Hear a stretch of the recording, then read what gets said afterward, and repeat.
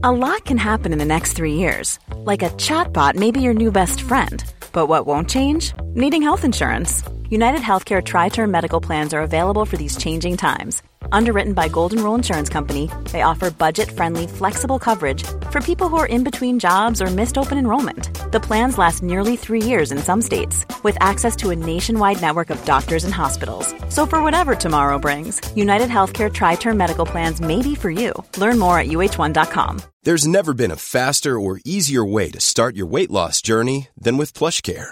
PlushCare accepts most insurance plans and gives you online access to board-certified physicians who can prescribe FDA-approved weight loss medications like Wegovy and Zepbound for those who qualify.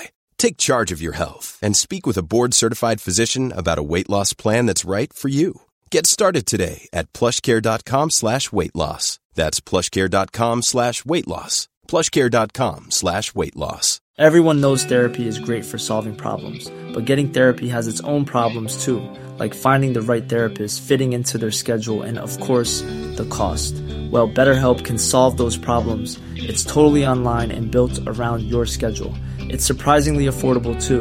Connect with a credentialed therapist by phone, video, or online chat, all from the comfort of your home. Visit BetterHelp.com to learn more and save 10% on your first month.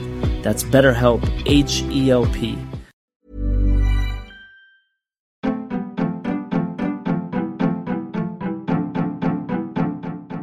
Welcome to The Other Hand, a podcast brought to you by CJP Economics, a collaboration between Jim Power and Chris Johns, where we discuss the intersection between politics, finance, and economics. Our back catalogue of podcasts can be found at our Substack website, and that Substack site also contains our extensive body of written work. Thanks for listening and reading. If you like our work, please share with your friends and sign up to our newsletter. Hello, Chris. Good to talk again.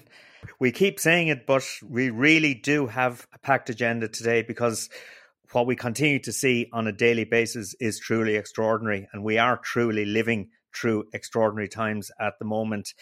There's a number of things I think we need to talk about today. One is what's happening on the global, at least the US tech earnings front. Secondly, there's a significant bit of Irish economic data that I just want to update on, just to give listeners an indication of what's happening on the ground in the real economy here in Ireland. And I'm sure we will find lots more to talk about later on in the podcast. But we have, over the last couple of years, we've consistently referred to the fact that every time we see tech earnings, particularly in the United States, coming out on the upside, we rub our hands in glee, thinking that this is shortly going to reflect itself in significant buoyancy in Irish corporation tax revenues. And that's exactly what we've lived with over the last couple of years. And it is this corporation tax buoyancy that has enabled the government to introduce 11.3 billion package in budget 2023 without having to borrow, in marked contrast to what happened in the UK with the mini budget, for example. So as I say, we always believe that when we see these strong earnings, it will benefit Ireland. But we also always feared, I think, that if the flip side happened, in other words, if we started to see a deterioration in the earnings front, how is that likely to materialise and impact here in Ireland? And you'd have to say, based on some of the tech earnings we've seen this week, there are grounds for concern. Meta, for example, announced the second straight quarter of disappointing results, and Amazon announced reasonable results for the third quarter, but suggested pretty sluggish sales in the fourth quarter, largely, I think, based on what's happening in the US economy on the consumer spending front at the moment.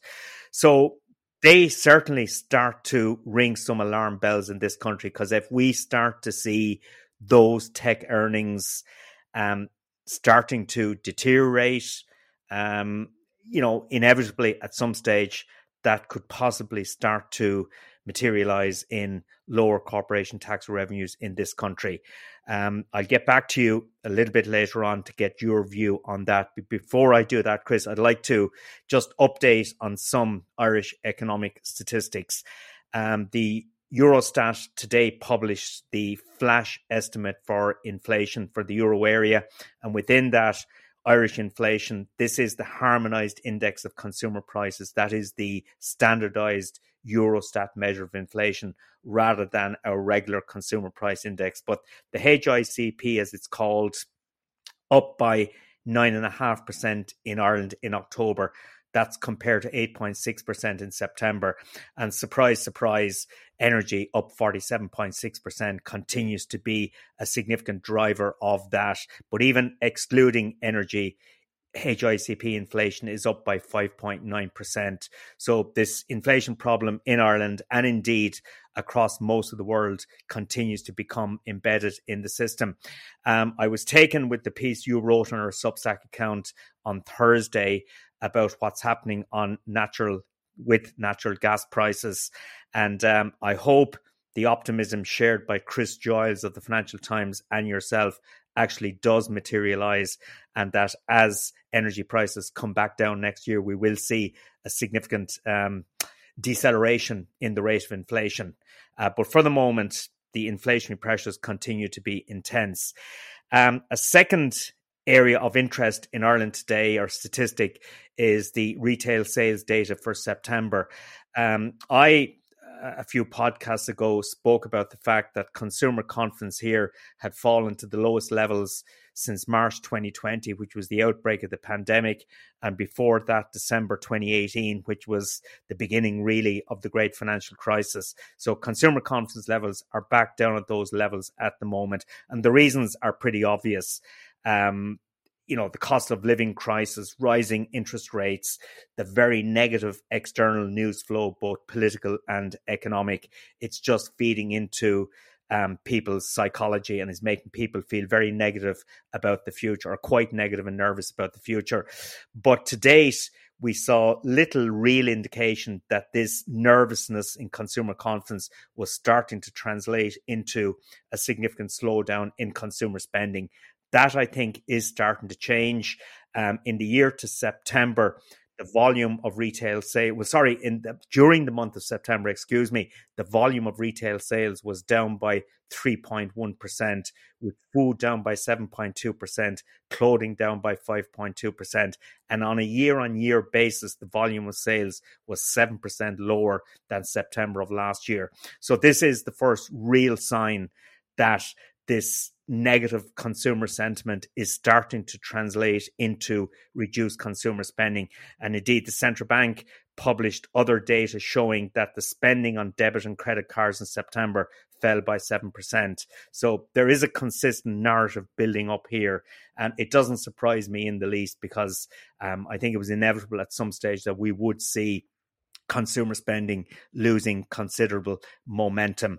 And while there is a real possibility that in the run-up to Christmas that, people will party to the end and go for one final splash as such, as we normally do in the run-up to Christmas. But then when you come into January, February of 2023, that the harsh reality could hit, and you could see a significant deterioration in the trading environment for retail and hospitality businesses.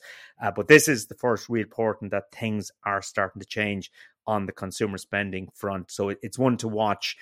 The final piece I would like to allude to is what's happening on the housing side here. We got data for the third quarter yesterday showing that we built 7,544 new units, apartments and houses. And over the past 12 months, we've now delivered 27,773. So that is significant. It is still below what we require to be building, but we are certainly making significant progress. And all I can say is bring it on, keep it going, because our housing problem, in my view, is definitely more of a supply than a demand problem at this juncture. So we just need to continue to ramp up that house building, and hopefully eventually it will bring some equilibrium back to the market. I'll leave it there, Chris, and I'll hand back to you. And if I'd like to hear your views on what's happening on the US tech earnings front. Okay, well, the first thing to note, I think, is that the tech results are more about a slowdown in growth. And that raises almost a technical stock market point about equity valuations. These companies were on what stock market types call very rich valuations. They are called growth stocks for a reason. They are priced for growth. And one of the things that seems to be happening to a lot of them is that growth is either stopping at worst or at best just slowing down. It's not that their profits are collapsing, it's that their share prices are collapsing because they've stopped growing. Now, that could be the start of something. It could be that the next shoe to drop is that their profits actually start to decline. I don't know. I don't think anybody does. But certainly their revenue lines are under pressure, and no one more so than Meta, as you say, previously known as Facebook. So this is a share price story rather than a profit story in terms of big moves. But what we are seeing, of course, is that the big growth in profits is also over. If that's the case, then if there is a correlation, and you and I have said many times, as you said in your intro, that there has been a correlation between the profits growth of these companies and corporation tax revenues in Ireland and activity in Ireland, employment in Ireland, and the growth in the take-up of office space in Ireland. As these companies have grown, so has their presence in Ireland grown, so has their contribution to the exchequer. So I think if we're going to be consistent with everything that we've been saying, is that I think that the question is this the end of the Irish tech boom as a result of the end of the global tech boom? And I think it must be a qualified yes. The big growth boom in corporation tax revenues, with something of a lag, I think is coming to an end, because profits don't grow to the sky. They can't. It creates too many problems, tensions, violates too many natural and unnatural constraints. So I do think that we are in for a different period in Ireland. The big rapid growth is over. Let me ask you a question, Jim. Do you use Facebook? Well, the interesting thing is, a couple of years ago, I noticed a lot of younger people, I do know one or two, believe it or not, used to say to me, well, they still do actually, that Facebook is for older people. I think that you could have seen the trouble that Meta or Facebook was going to get into coming, actually. And I'm surprised that people are surprised, for that very simple reason, that if you spoke to younger people, they would tell you that the only bit of Facebook that they use, if they use it at all, is Facebook Messenger. And that to me doesn't seem to generate a lot of revenue for Facebook. I could well be mistaken. The other is Zuckerberg. And when you see a company like this dominated year after year after year by one individual who increasingly goes off into flights of fancy and bets the house on black, as it were, in a casino, changing the name to Meta is the clue here, in that he's making this bet on the metaverse and spending the crown jewels, if you like, spending the family silver on this one bet, which might pay off. This is where we're all going to live our lives, instead of us. Well, I suppose in a way we're doing it, in the sense that we're interacting on the internet now. But it's the next stage of that. You know those funny 3D goggles that you see people, I don't know if they're quite impressive when you put them on, actually. But it's the next stage of all of that, where we live our lives 100% in a virtual reality, and we become unable to distinguish it from reality. Well, maybe reality is so awful these days. I mean, you don't live in the UK. You haven't lived through more prime ministers than you've had hot dinners, and neither of us are living in Ukraine or any other particular hellhole at the moment. Maybe virtual reality for a lot of people on this planet is where it's at. But so far, that's not been true for Facebook. Facebook's attempt, Mark Zuckerberg's attempt to get us all to live in the metaverse. So I've no idea whether this bet will ultimately pay off or not. But when you see from a share price company perspective, a dominant CEO stroke owner betting the house on one thing, then you're violating a fundamental investment principle of diversifying your bets. And you begin to wonder whether this is, in fact, a sensible strategy. So I'm not surprised that Facebook has gotten itself into trouble. I think the pointers have been there for some time. They're spending like crazy on the metaverse. But, as you also said, Amazon has shown signs of slowing down. It warned about the Christmas revenue season, and that's consistent with what you were saying about Irish, but also global consumers. The global consumer is under trouble for very obvious reasons.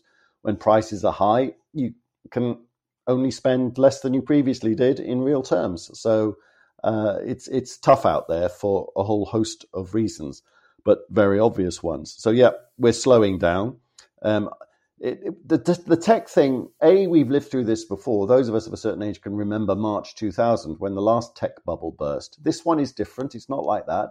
It's not as all-pervasive as it was back then. I think that there are companies that are going to remain winners. I think Apple is very interesting at the moment, and that's a very big company in an Irish context, not just the rest of the world.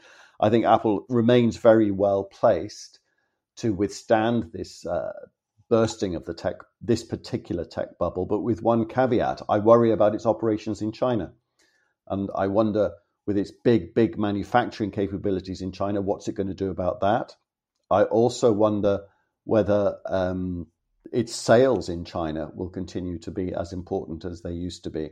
So yes, I wonder about Apple's sales in China, its operations in China generally, for the Chinese reasons that you and I have talked about a lot. We think that there's a lot going on in China with respect to the changes that Xi Jinping is introducing, the very anti-market, anti-capitalist changes, return to basic communism.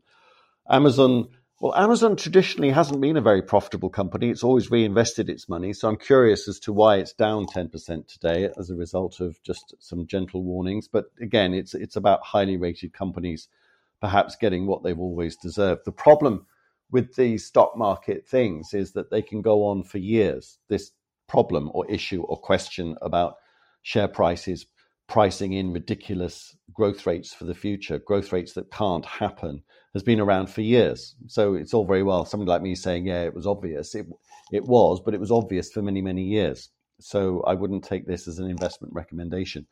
But another company that is very important to Ireland is Microsoft. And I bought one Microsoft share yesterday, just for the crack. I think it cost me 200 quid or something. Can't remember the exact price. And this is not an investment recommendation. I hasten to add, if any regulators are listening, we are not making investment recommendations. I'm just letting you, Jim, and anybody else that's interested know what I did. I do think that companies like Apple and Microsoft with sustainable business models that don't rely on social media for their revenue streams, I think are well placed and will come out of this the other side at whatever share price, I've no idea, in good shape. So I'd be more worried about the Facebooks and the Twitters of this world. I'd be particularly worried about Twitter now that Elon Musk has bought it today. God help them all. He seems to be firing a lot of their chief executives. So yes, I do think that there are issues for the tech space. I think that means that there are issues for Ireland going forward. I don't think it's a bursting of the tech bubble a la March 2000 and for the next 3 years at least. But I do think that this time next year we will be writing and talking about the boom in corporation tax revenues, at least from this source, being over. 54% of our corporation tax take comes from 10 companies. We obviously, for confidentiality reasons, the revenue commissioners won't tell us who the 10 companies are. We could guess them, couldn't we? We could guess, but the point is, if you start guessing, there's a lot of pharma companies in there as well. And 65% of our merchandise exports this year come from the pharma sector. And, you know, the pharma sector did really well during the 2 years of COVID, still seems to be doing well, growing exports strongly. So at least we have a pretty diversified foreign direct investment base. So I would expect the corporate tax receipts from the pharma sector to continue, I think, to buffer the exchequer finances here.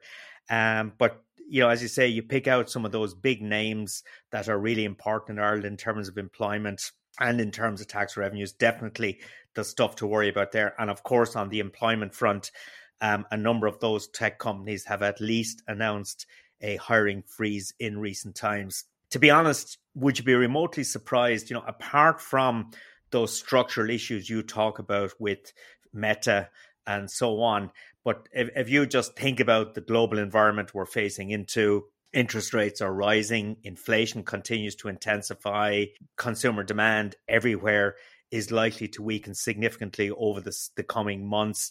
Business investment spending will slow down in this sort of environment, as it should. So I think there's no surprise about what's happening, but I guess the question then is is this a structural change or is it just another cyclical phenomenon? But I take the point you made at the beginning there that, you cannot expect these tech earnings to continue to grow into the stratosphere. There has to come a point where they start to level off. And maybe we're there already.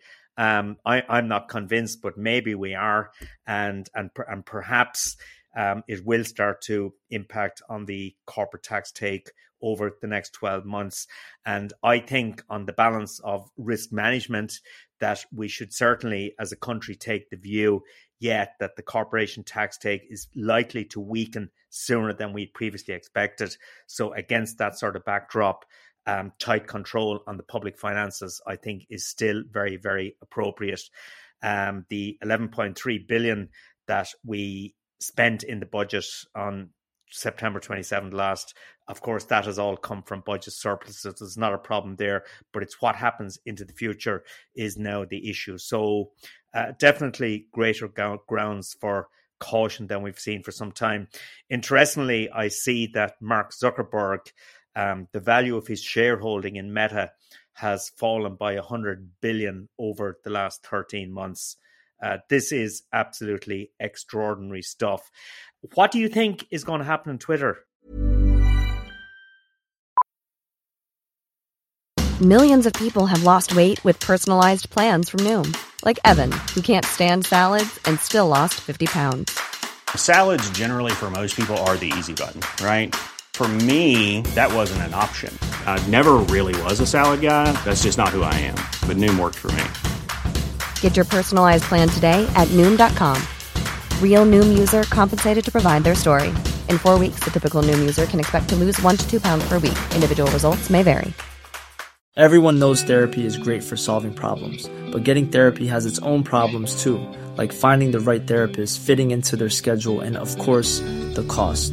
Well, BetterHelp can solve those problems. It's totally online and built around your schedule. It's surprisingly affordable too. Connect with a credentialed therapist by phone, video, or online chat, all from the comfort of your home. Visit BetterHelp.com to learn more and save 10% on your first month. That's BetterHelp, H-E-L-P. I blow hot and cold about Twitter. I use it a lot. I think it is a marvelous platform for getting real-time information very quickly. If you are a Twitter nerd in the way that I am, you can watch the nightly news and be bored to death by it because you've read it all already. It is the best source of real-time news information if you follow the right people. It's also a cesspit.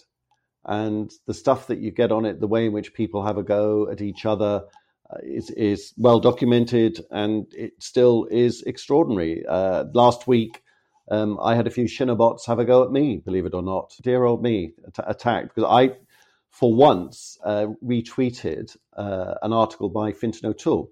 Regular listeners to this podcast will know that I am not Fintan's biggest fan for all sorts of reasons, but I thought the article he wrote about the fallout from the song sung by the women's football team was wonderful. I thought it was a really super article, a great piece of journalism. And the Shinabots appeared out of the woodwork and had a right old go at me in ways that were just incredible. They didn't engage with any argument or point that I was making. They quickly went very, very personal. They had a go at my pathetic followers on Twitter. They had a go at my pathetic timeline. They had a go at my love of colonial cricket. All sorts of extraordinary stuff. And of course, nothing to do with the piece that I retweeted or Fintan O'Toole's arguments or indeed anything else that I might argue. And I got away with it very mildly. And I stress that it was nothing. It was like being stoned to death with popcorn. There are journalists who have been bullied off Twitter by people like this. So got it far worse. I always think female journalists get it much worse than male journalists. So Sarah Carey of the Indo wrote another piece similar to Fintan's last week, a wonderful piece. She's a great journalist. And in that piece, she just mentioned almost casually that she has been bullied off Twitter by the army of Sinn Féin volunteer Twitterati. And so that's one example of the way in which Twitter is assessed. But the way in which Russia uses Twitter is a cause for concern, and so on. So it's a curate's egg. It's good in parts, but I don't think that it actually has at the moment a sustainable business model. And I think that Elon Musk's purchase, he's gonna get buyer's remorse about that. Arguably, he did get buyer's remorse and tried to pull out and wasn't allowed to by the legal eagles. So we'll see. I wish them well because there's an awful lot of good people working for Twitter in Ireland and elsewhere. They need to clean up their act. All of these social media companies need to clean up their act. There was a piece on the BBC's flagship evening news program Newsnight only last night about a website that I have never heard of, actually, something called OnlyFans. Have you heard of that one? No. Well, apparently it's incredibly popular. It's made its own. That's why I've never heard of it. Gazillions. And the way in which this gentle, polite BBC report portrayed it just reading between the lines, I may be being very unfair and I don't want to be sued for getting it wrong, but they certainly mentioned the word porn. And the piece was essentially about the way in which underage children are exploited on this website, or allegations of exploitation of underage children. They interviewed people from OnlyFans who said that their content moderation was second to none, that they did more content moderation than any other social media website. But I was struck by the fact that every social media website says exactly the same thing. Facebook says the same thing. Twitter says the same thing, that the content moderation is everything, that they are committed to having a clean website. And yet we all know that these websites contain the most vile stuff. I do think that the social media business model, for as long as people like me are saying, it's only good in parts, I don't see how it's sustainable going forward. Sooner or later, people like me will either vote with our feet or they'll get regulated to death. Equally, I just don't know where the revenue growth is going to come from, because it strikes me that the advertising-based model thing has reached saturation. That's what I think Facebook's results tell us this week, and that they don't have a diversified enough source of revenue. Even Google looks to be slowing down, the absolute leader in the ad-based revenue model thing. Because at the end of the day, Google, and it's not quite true to say they only have one source of revenue, but I'm always made nervous by companies that have just one main source of revenue. If you've got a big moat around that source of revenue, great, but everybody's after the advertising dollar. Google, Facebook, Twitter, it's advertising dollars that they're after. And there has to be a finite amount of advertising revenue available to these companies. The very simplistic reason why I would have bought a Microsoft share this week, that I still like Apple, despite the caveats that I've mentioned, is that they have diverse revenue streams. And it's that old investing principle of good diversification. So I think social media has clear and obvious difficulties that render the question marks over the sustainability of what these companies will look like in 5 or 10 years' time. Can I just move you on a little bit to what the European Central Bank did yesterday? Another 75 basis points onto interest rates. The base rate or the refinancing rate, one of the key ones, is now at 2%, having been at 0 back in August. And following in the press conference after the announcement yesterday, Christine Lagarde wasn't quite as bullish about the interest rate future as she has been, because the last time she was sort of saying interest rates would definitely be increased further over the coming meetings. Whereas yesterday there was a slight softening of the tone, where she basically said that future interest rate decisions would be mindful of the interest rate increases that have already happened, and mindful of this time lag between an interest rate change and its impact on inflation, and suggesting basically that interest rates would probably be increased further, but it wasn't as definite as we got after the move in September. So that was interpreted by the markets as a slightly dovish tone from Lagarde, a slight backing away from this very aggressive interest rate tightening model. And that's fine. And I think based on what we understand about the Eurozone economy, that makes a lot of sense, because the Eurozone economy, notwithstanding the fact that in the third quarter, growth in Germany, France, Spain has surprised a little bit on the upside, but the general consensus would be that this is just delaying the inevitable, that in the fourth quarter of this year and the first quarter of next year, that you are likely to see a recession in the euro area. So against that sort of backdrop, and we spoke earlier this week about the weakness in the Purchasing Managers Index. Today we got the European Economic Sentiment Indicator quite weak again. So it's clear that the Eurozone economy is losing a lot of momentum, and increasing interest rates aggressively against that sort of backdrop doesn't exactly make a lot of sense.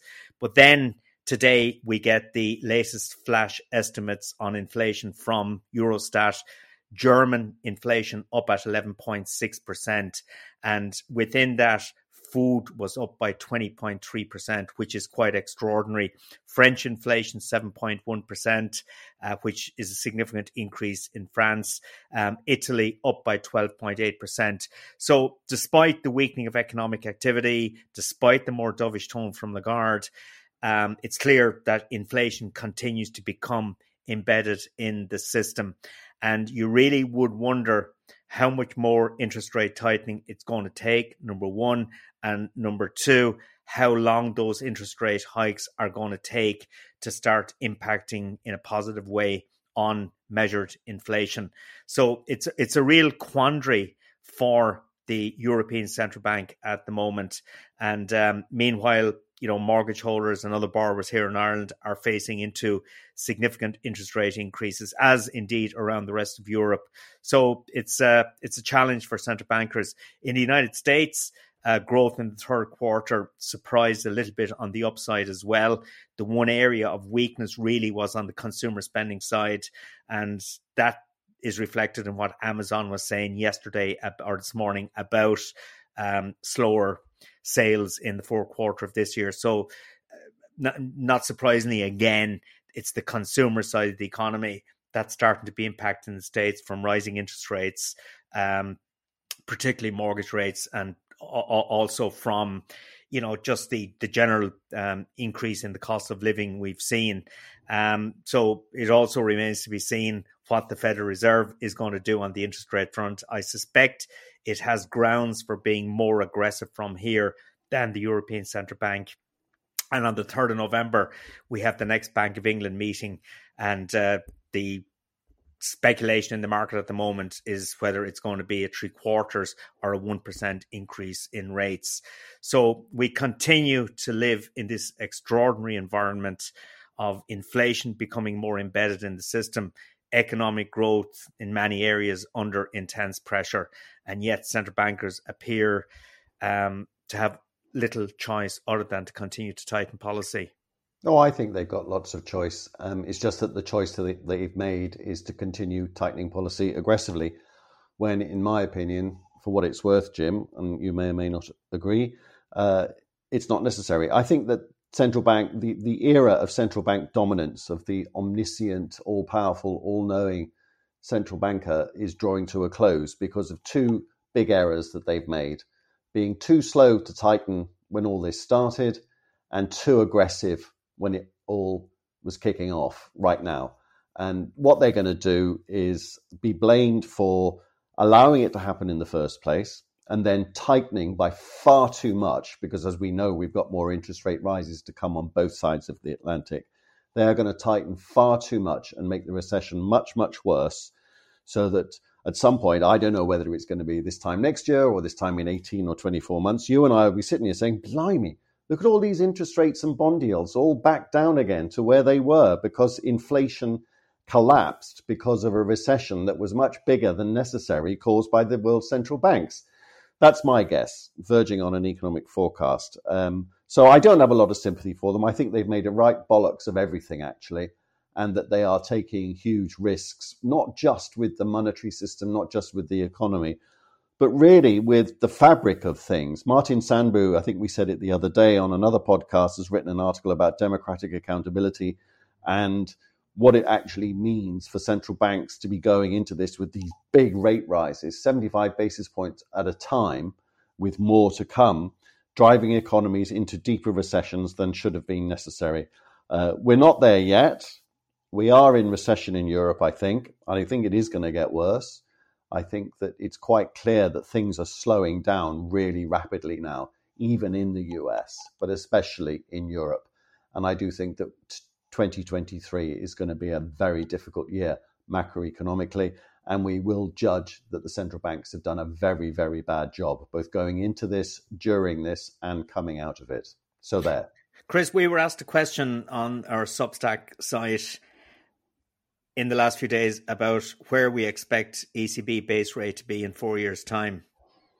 1%. Okay, I was going to say 2%. There you go. Right. But the questioner also suggested that you might as well be throwing darts at a wall, which I know that we both agree with. we both totally agree with that. Don't come back to haunt me with that forecast. I think the same questioner also asked questions about the mortgage rules, which I know you've touched on already. But I'll ask you a direct question. Do you think, from an Irish housing market point of view, with the fact that we are building more houses now in Ireland, not to target, but things are getting better. I think there's some good news on construction this week, both of houses and apartments, that it was appropriate, it was right to, I'll tell you what I think now with the nature of the question, to juice the market again by making it easier to get a mortgage. You think it's right? No, I don't. Oh, you don't? No. Absolutely. There was a number of changes, technical changes, but the two main ones were, for first-time buyers, the loan-to-income limit has been increased from 3.5 to 4 times, and the loan-to-value limit for second and subsequent buyers has been changed is going to be changed from 80% to 90%. So what that's basically doing is giving first and second time buyers the potential to borrow more money. And in an environment where demand is already very strong, where the constraint is on the supply side, fueling demand is likely to have one impact. Having said that, so I broadly agree with you, okay, that fueling house price inflation at a time like this does not make a lot of sense. But there is a little bit of me that felt there was a need for some tweaking of those rules, because when you have situations where it's cheaper for somebody to take out a mortgage if they could get one than to rent a property, that is a serious distortion that needs to be addressed. But I have always been a fan of the central bank's mortgage lending restrictions, okay, with some caveats. And as I say, definitely there has been a need for some tweaks that I've certainly suggested over the last 12 months or so. But I just get the sense at the moment that at the first signs that we're starting to see house price inflation decelerating, suddenly the central bank steps in as if to re-inject some stimulus back into the market. I think the timing is all wrong.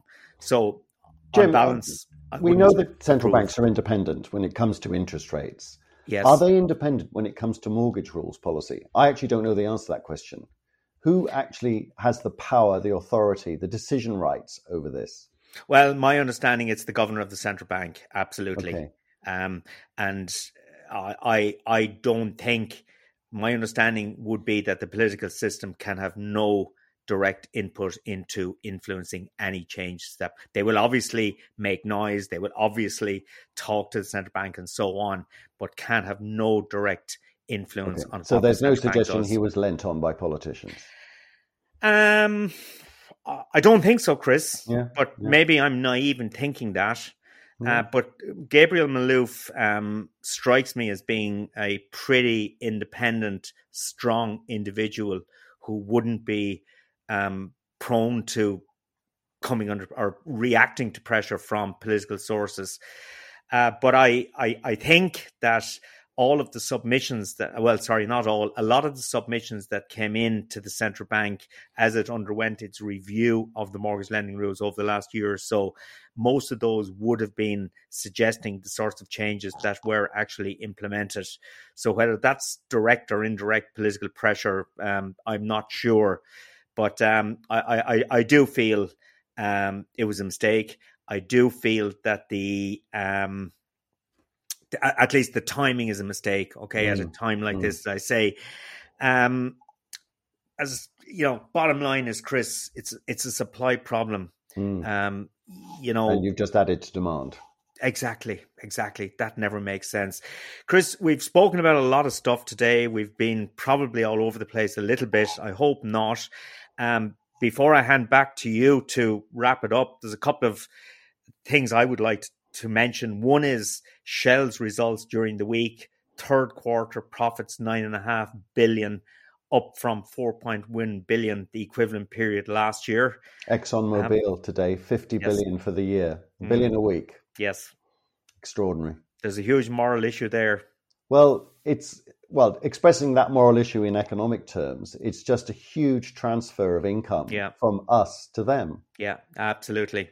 It's all wrong. That's all it is. Yeah, my final point would be, we spoke the other day about China, and I think we both expressed a lot of negative views. The US National Defense Strategy, the new strategy, has rejected the placing of limits on the US use of nuclear weapons. And Biden, a couple of years ago, was pushing for limits. Arms control activists have been pushing for limits, but the National Defense Strategy has rejected those calls in a pretty strong way. And the rationale for the rejection is that, number one, the US faces an acute nuclear threat from a declining Russia. And secondly, it faces a long-term nuclear threat from a rising China. And for the first time, from a US perspective, they're now facing two significant, dangerous nuclear powers. So that just, I guess, feeds into all of that worrying negative stuff we were saying in relation to China, particularly in the last podcast. Well, I don't want to end on that incredibly depressing note, Jim. So other than to note what you have to say, I will refer people to a piece I wrote yesterday for our Substack site, in which I was cheerful and I was plagiarizing actually, the remarks, analysis of Chris Giles, the FT's economics editor, who came out with a very contrarian, counter-consensus view on the energy market, the energy crisis in Europe. The consensus is that we're still in trouble, despite the collapse in gas and wholesale electricity prices, that's temporary, that even if we get through this winter with half-decent weather and full storage tanks of natural gas, we've got a real problem next winter. That's the consensus. Chris Giles and Chris Johns argued in the last few hours that there is a chance, a decent chance, not a guarantee, a decent chance that consensus is wrong and the outlook is much more cheerful than that. We'll call it there. Okay, Chris. See you next time, Jim. I look forward to talking next week, assuming I'm still around. I have the Dublin City Marathon on Sunday. I hope I survive. I'm sure you will, Jim, being the fit man that you are. Good luck. See you, Chris. Bye.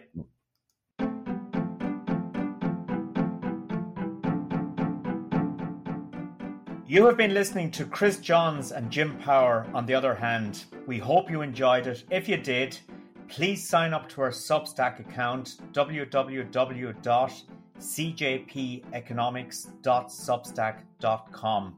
You can download our podcasts on Apple, Spotify, and other good podcast platforms. Even on a budget, quality is non-negotiable. That's why Quince is the place to score high-end essentials at 50 to 80% less than similar brands. Get your hands on buttery soft cashmere sweaters from just $60, Italian leather jackets, and so much more. And the best part about Quince, they exclusively partner with factories committed to safe, ethical, and responsible manufacturing. Elevate your style without the elevated price tag with Quince. Go to quince.com/upgrade for free shipping and 365-day returns. Hi, I'm Daniel, founder of Pretty Litter. Cats and cat owners deserve better than any old-fashioned litter. That's why I teamed up with scientists and veterinarians to create Pretty Litter. Its innovative crystal formula has superior odor control and weighs up to 80% less than clay litter.